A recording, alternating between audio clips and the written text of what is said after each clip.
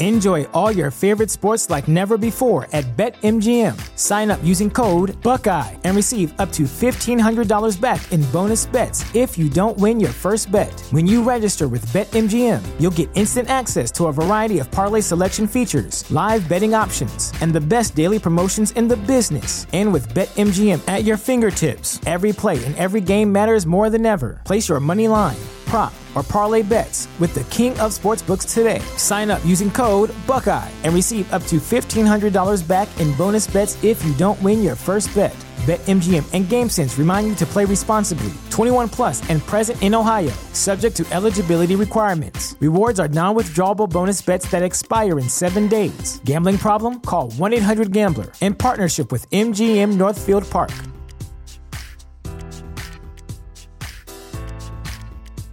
The future is a hefty responsibility and not one that we take lightly. But then taking things lightly has never been what Hefty is about. That's why we've created the Hefty Renew program that turns hard-to-recycle plastics into valuable resources like park benches and building materials. To participate, simply fill up an orange Hefty Renew bag with accepted items, tie it up, and drop it in with your regular recycling. That's it. It's that easy. It's time to rethink recycling with Renew. Particular valued resources may vary by geography. More info available at heftyrenew.com. In February of 1987, following the crisis that would forever change the landscape of the DCU, 3 men were brought together to tell the tales of the Justice League for this new post-crisis universe. But there was a problem. Characters like Superman, Wonder Woman, and The Flash were going through their own post-crisis reboots at the time, and the creatives in charge of redefining these characters were more than a little reluctant to allow others to tell stories about their babies, stories that might contradict what they were trying to build in each of their own books.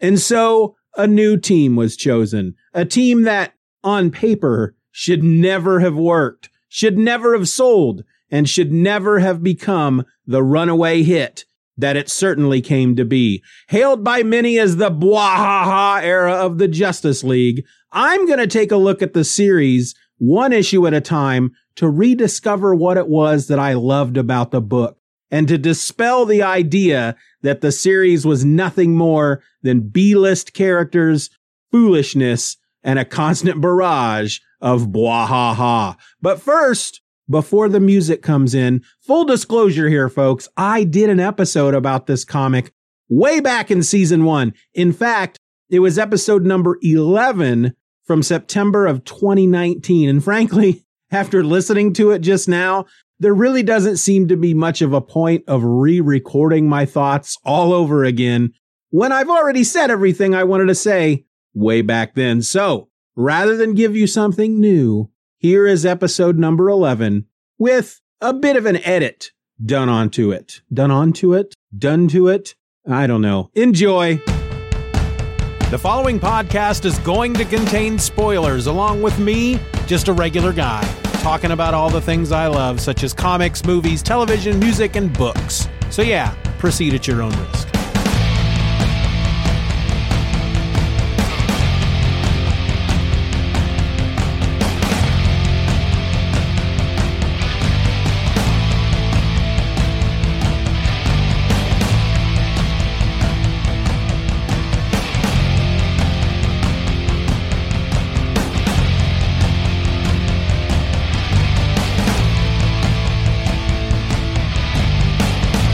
Welcome to another episode of Just Another Fanboy. I'm your host, Steven, and today I'm talking comics. In fact, I'm talking about one comic in particular, Justice League #1 from May of 1987. The credits are as follows. Keith Giffen, plot and breakdowns. J.M. DeMatteis, script. Kevin Maguire on the pencils. Terry Austin, inks. He inked it. He's inking the crap out of this book. Gene D'Angelo is on colors. Bob Lappin is the letterer. And Andrew Helfer was the editor. So this is the Justice League title that sprang out of Crisis on Infinite Earths.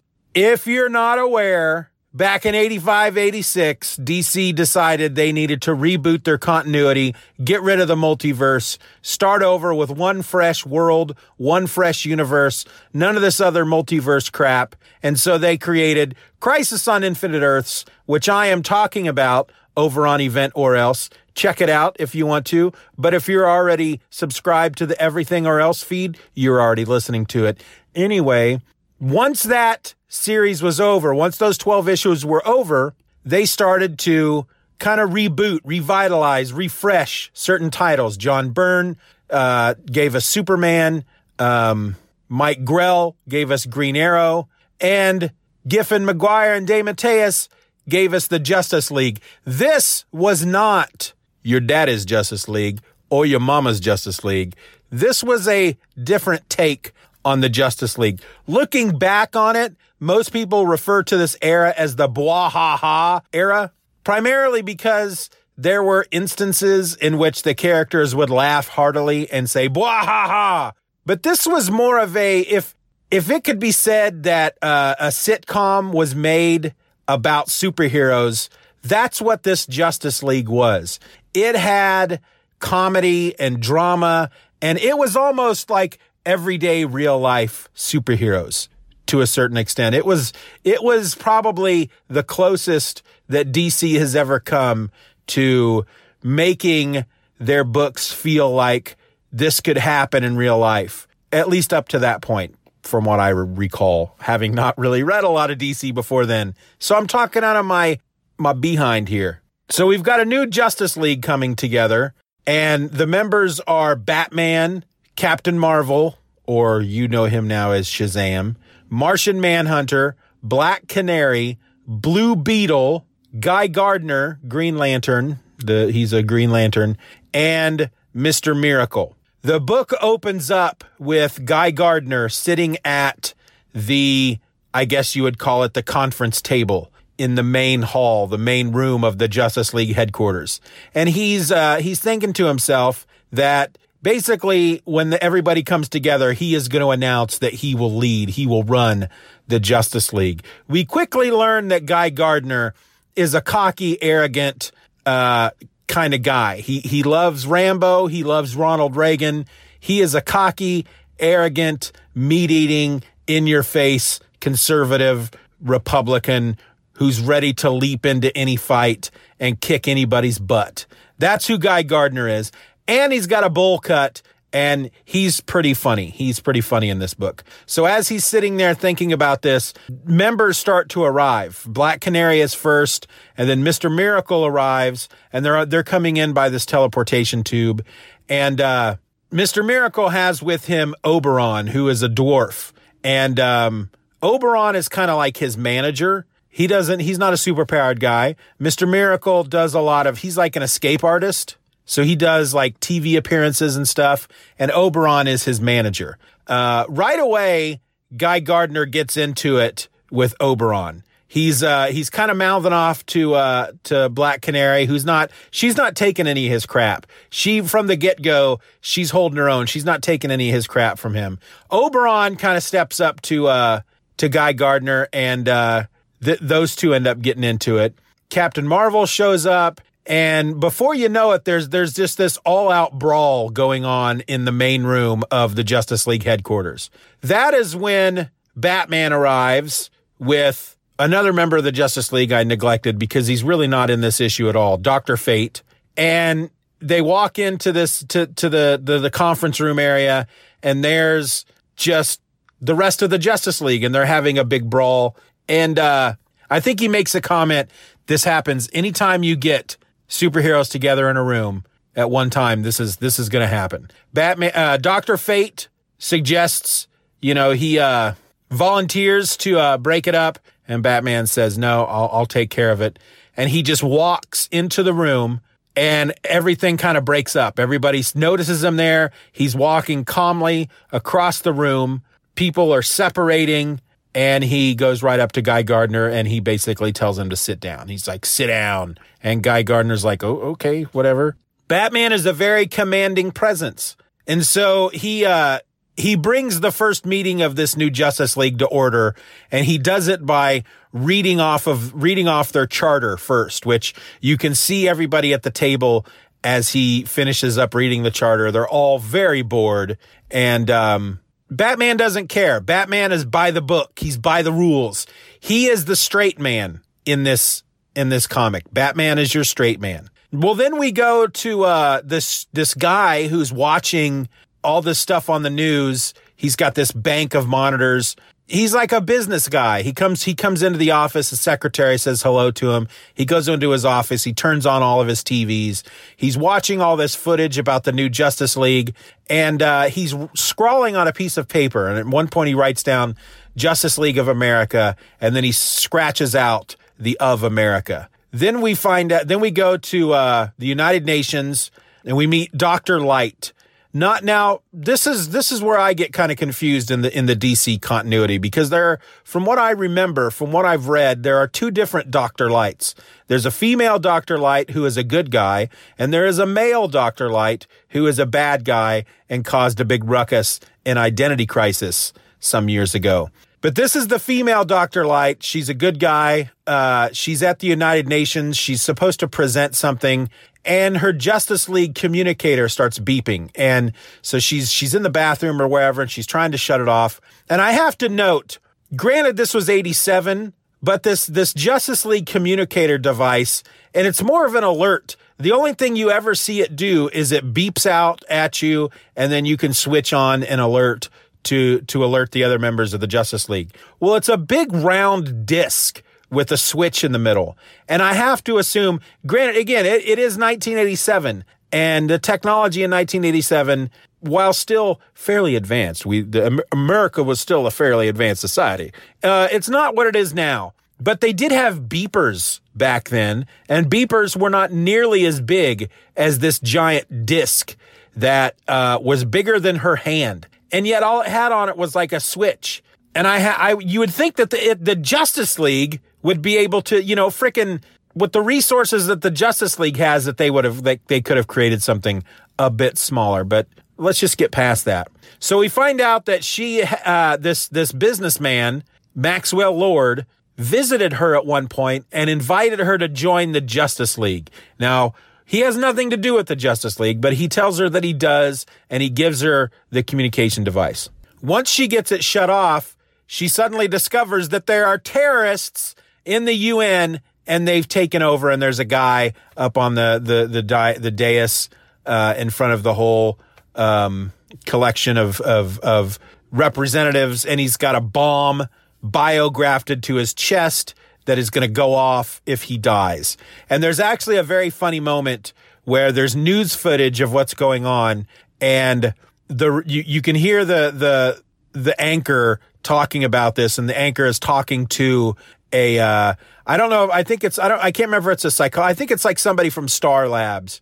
And the anchor says something like, now, based on what you can see here in this footage, Doctor, is it true that bomb would go off if this terrorist is killed? I mean, if the terrorist dies, knowing that the plan would be to go in and shoot this terrorist in the head, but they want to make sure that that's not going to happen. So anyway, Dr. Light activates her device. It alerts at Justice League headquarters.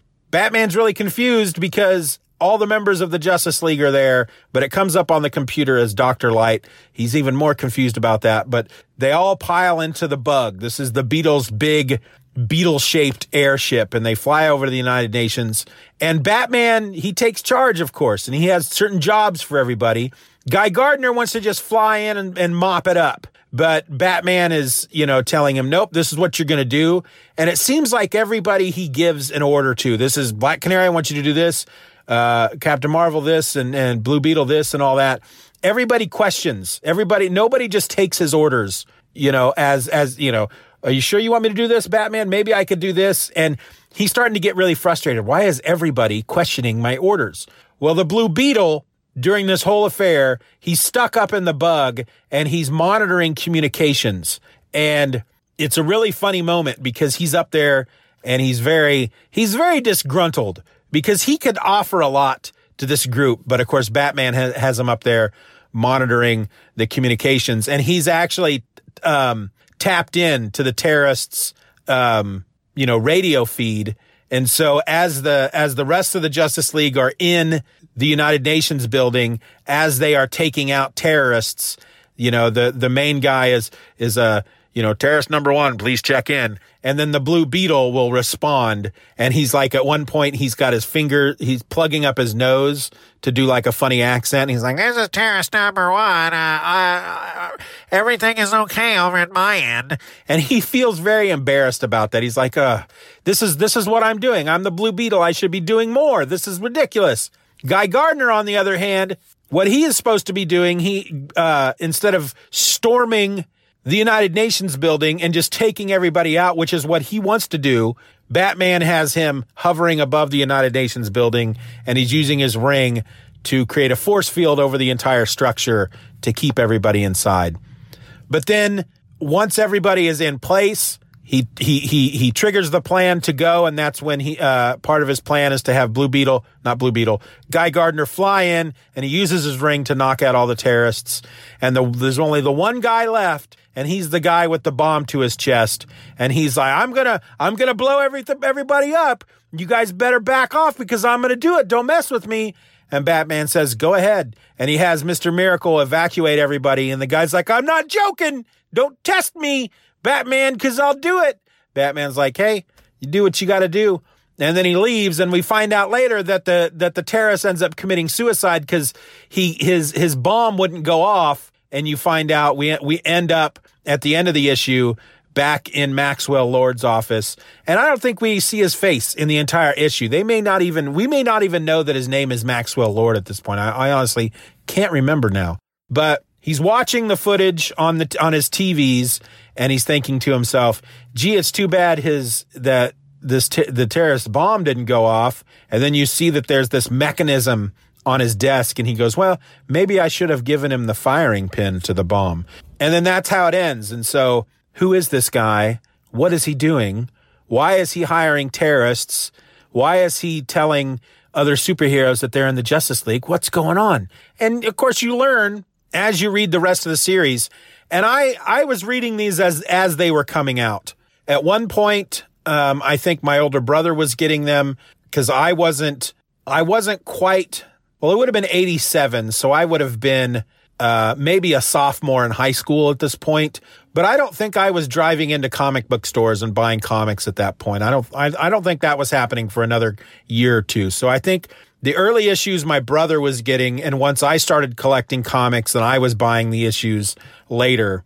And I remember really, really, really enjoying this title. And at one point, the book is called Justice League. It's not called the Justice League of America because Maxwell Lord comes in and he does end up becoming a part of the Justice League. He wants to take it international. He doesn't want it to be just the Justice League of America. He wants it to be international. And then at some point, a second title comes in called Justice League Europe. So they changed the name of the book to Justice League International for a little bit. And then they bring in another title called Justice League Europe that had characters like, I think the Flash was in Justice League Europe. You had Captain Atom, Fire and Ice. I think Fire and Ice ended up on Justice League, the regular series. I don't remember. It's been a long time. But I know that Bart Sears was the artist on Justice League Europe. And he's a very stylized, muscly kind of artist. Matter of fact, he did a column.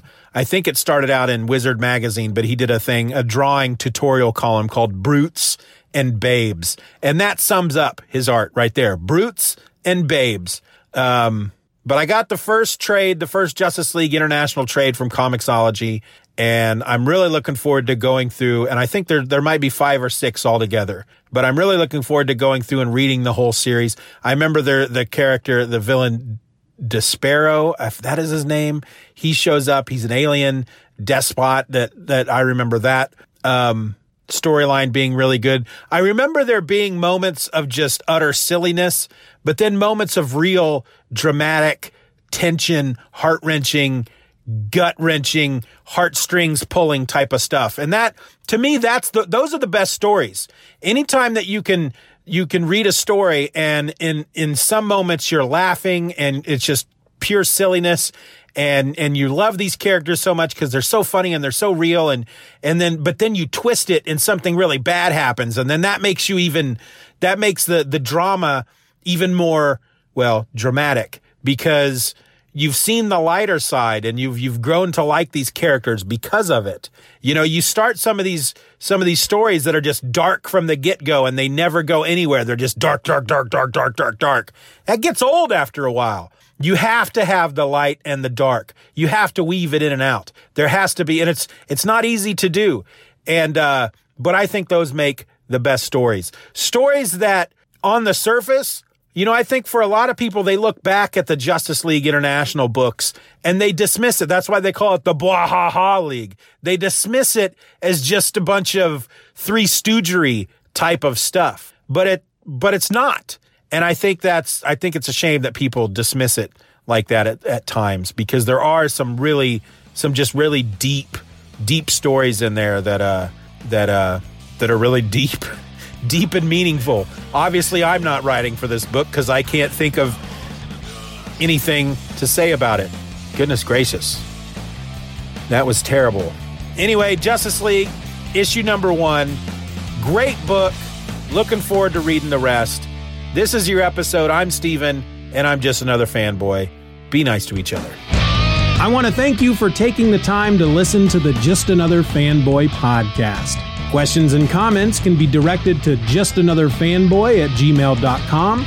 You can leave us a voicemail or text at 785-318-6673, or find me on Twitter and Instagram by searching for @StevenOrElse. Make sure you join the Steven Says Stuff newsletter, a free Substack at list.justanotherfanboy.com, where I will send every single podcast episode I create right to your inbox the morning of release. You can support the show for as little as $1 a month at patreon.com/StevenROr and get episodes just like this one a week before anyone else. I also encourage you to subscribe to the show, leave a 5-star review, and share this episode with a friend. All links will be in the show notes.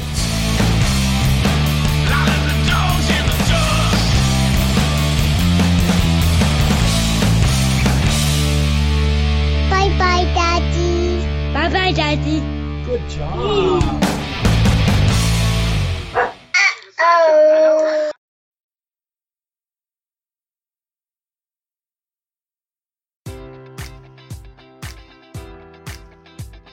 Enjoy all your favorite sports like never before at BetMGM. Sign up using code Buckeye and receive up to $1,500 back in bonus bets if you don't win your first bet. When you register with BetMGM, you'll get instant access to a variety of parlay selection features, live betting options, and the best daily promotions in the business. And with BetMGM at your fingertips, every play and every game matters more than ever. Place your money line, prop, or parlay bets with the king of sportsbooks today. Sign up using code Buckeye and receive up to $1,500 back in bonus bets if you don't win your first bet. BetMGM and GameSense remind you to play responsibly. 21 plus and present in Ohio, subject to eligibility requirements. Rewards are non-withdrawable bonus bets that expire in 7 days. Gambling problem? Call 1-800-GAMBLER in partnership with MGM Northfield Park.